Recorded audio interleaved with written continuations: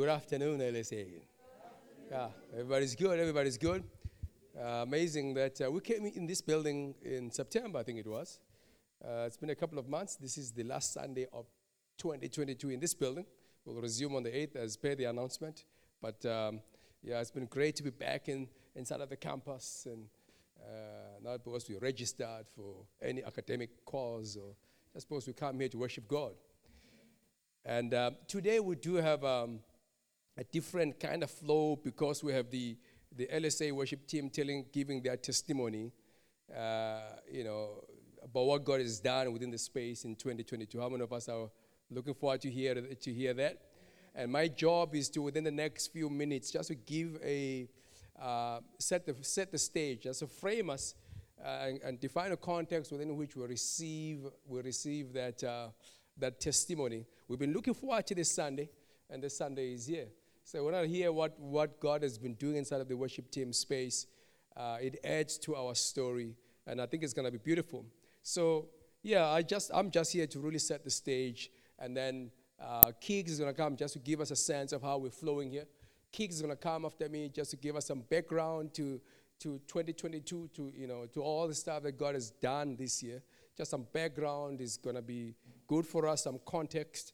And then we're going to have the team come to present their testimony. We'll start with the older dimension of the team. Let's call it the older dimension. Old people doesn't sound good. There's older dimension. Old people, older dimension. So we'll have the old guys come and present their story. And after that, we're going to have the young guys, the youth within the team come to present their story. And that's how basically we're flowing. So let's set the stage. Let's begin by setting the stage. We just want to frame ourselves as we receive this testimony. The big question is answering the question, why? There must always be a why that we attach to everything that we do, right? Church sometimes can be guilty of just doing things because we want to feel good, because it makes us feel good. There must always be the why. Why are we doing this? We're doing this because we are wanting to create a picture of God's work in us and among us in 2022, and we could not tell the story without the worship team also telling their story. It was a critical part of what this church is about. I'm going to just read two scriptures for us that highlight the significance of the worship team in any church and in this church, and why we then need to hear the story of what God has done amongst the team and within the team, and how that adds to our own journey. You could not tell the story of 2022 without also hearing what God has been doing within the worship team. Just like we need to actually hear what God has been doing among us to different people, all those kind of things. A church community is made up of different components. And so that's really answering the question or answering the why, which is very, very important in running a church. Always answer the question, why? Look at your neighbor and say, always answer the question, why?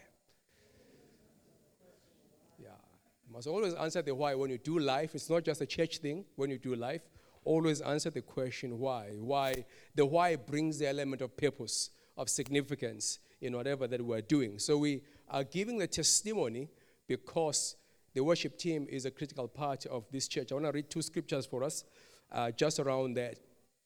The first is First Chronicles chapter 25, verses 1 to 8. Verses 1 to 8. I think in my view, we've read the scripture from time to time. I think this scripture for me is the constitution behind forming a worship team in any church, not just in this church, in any church actually. It's a beautiful scripture, First Chronicles chapter 25, verses 1 to 8. It's about David setting up a worship team inside of his own tent. You've got to love David. It begins by saying, I've highlighted certain things. I'm not going to speak about all things, because the point of this is not to teach. It's just to highlight some principles. David, in verse 1, First Chronicles chapter 25, verses 1 to 8, David, together with the commanders of the army, set apart some of the sons of Asaph, of Heman, and Jeduthun for the ministry of prophesying, accompanied by harps, lyres, and cymbals. Here is the list of the men who performed this service. In verse 2, from the sons of Asaph, then they mention Zakur, Joseph, Nethaniah, Asenariah. The sons of Asaph were under the supervision of Asaph. I love that. And that's going to be the constant theme inside of this scripture. So from the sons of Asaph, Zakur, Joseph, Nethaniah, and Asarela, the sons of Asaph, were under the supervision of Asaph, who prophesied under the king's supervision.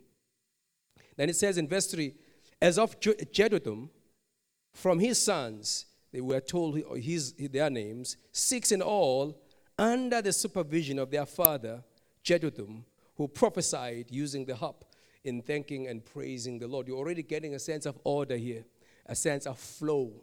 In verse 4, as for Heman, from his sons, they are mentioned. And it says in verse 5, all these were sons of Heman, the king's seer.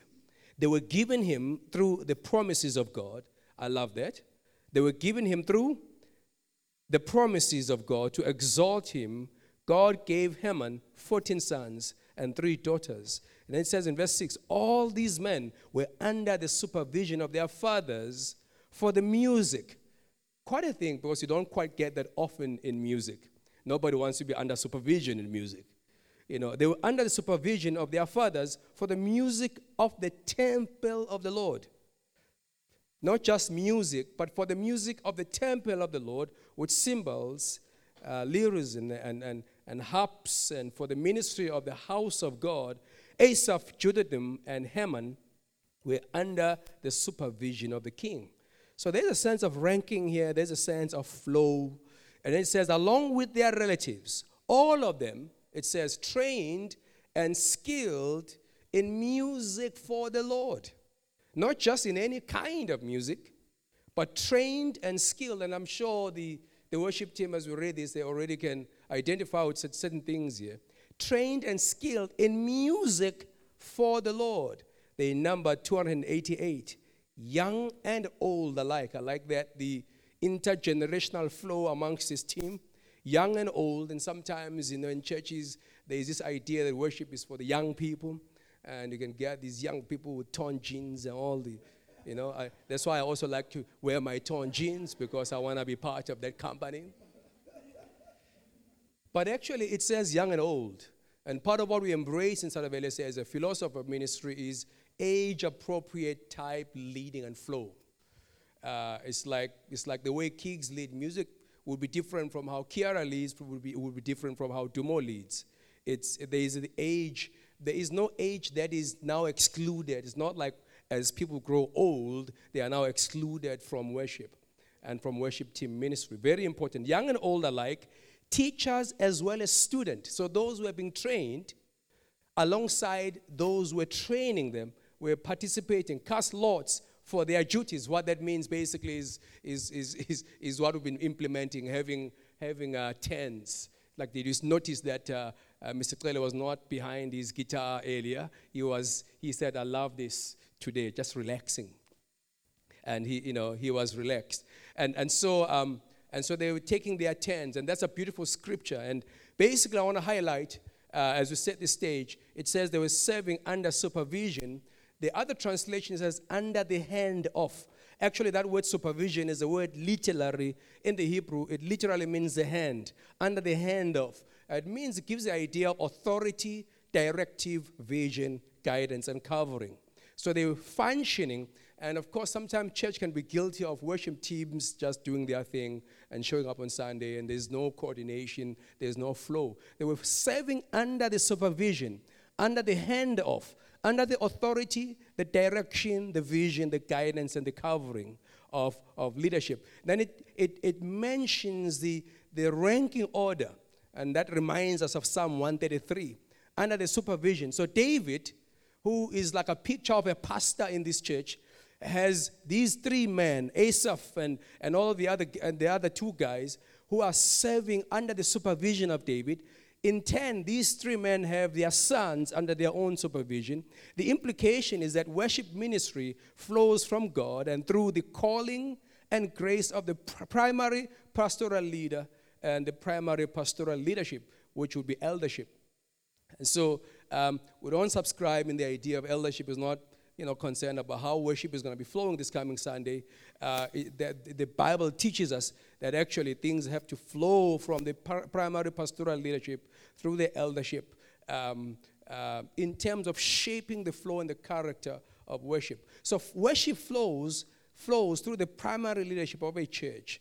And that primary leadership is really basically vision, doctrine, philosophy of ministry.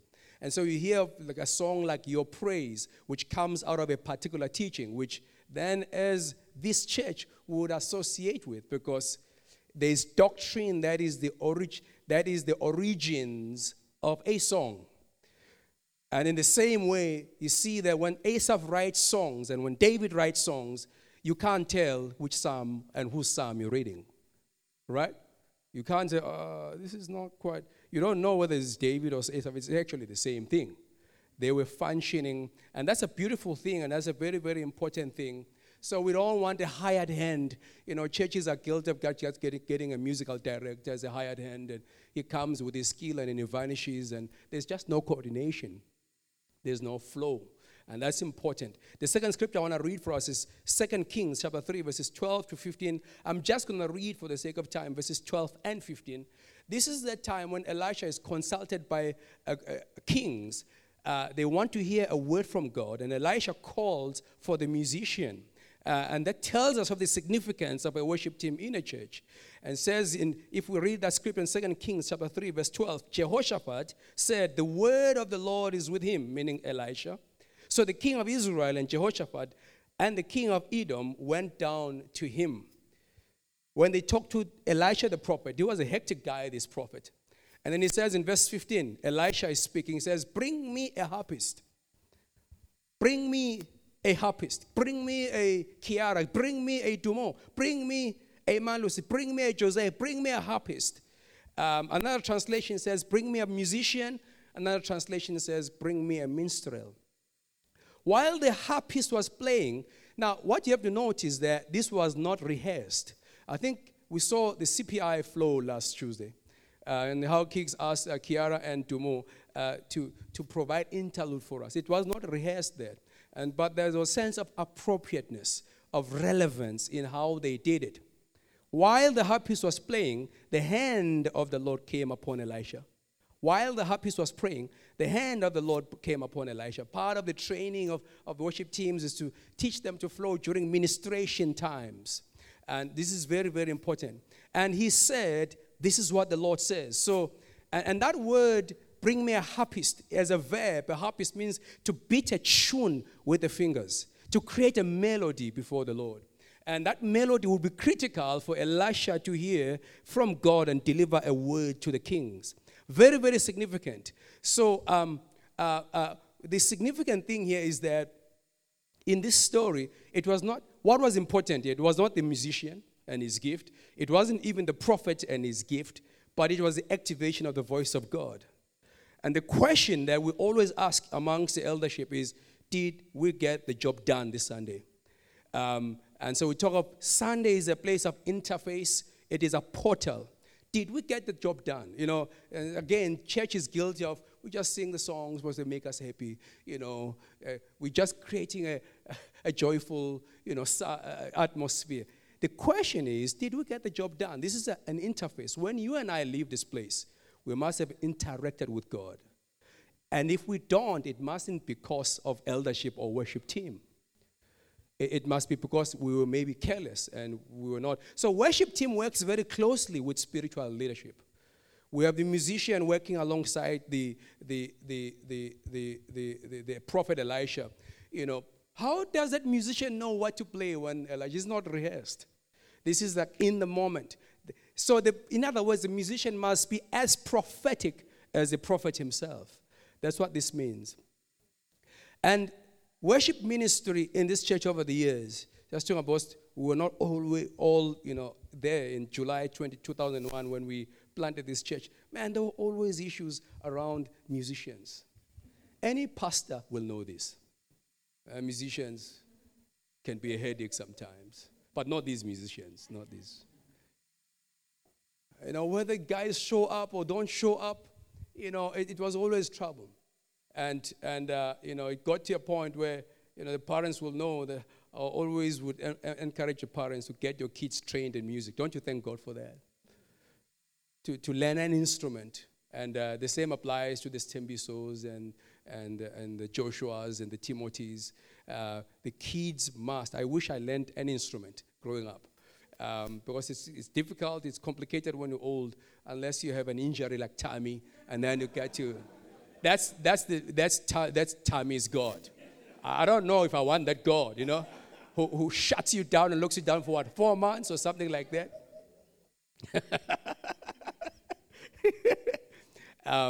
And so we've done worship. Prayer has always been instrumental in this church, very key. We've had moments where we've had facilitated worship. We've had times where we played tracks, as we worship God, musical tracks. We call it facilitated worship. These are facilitators of worship because actually we're all worshipers. And then there was a time when Kiggs and Kiara started again. We've always had this journey, and it's beautiful that we have a team now that's formed. I think this is my last slide. The philosophy of ministry. Worship and the philosophy of ministry. We always must answer the question, the what, the how, the why, and the when of ministry. And I find that sometimes church is guilty of not answering these questions. What we do, how we do it, why we do it, and when do we do it. And obviously, then that's answering the question around the philosophy of ministry.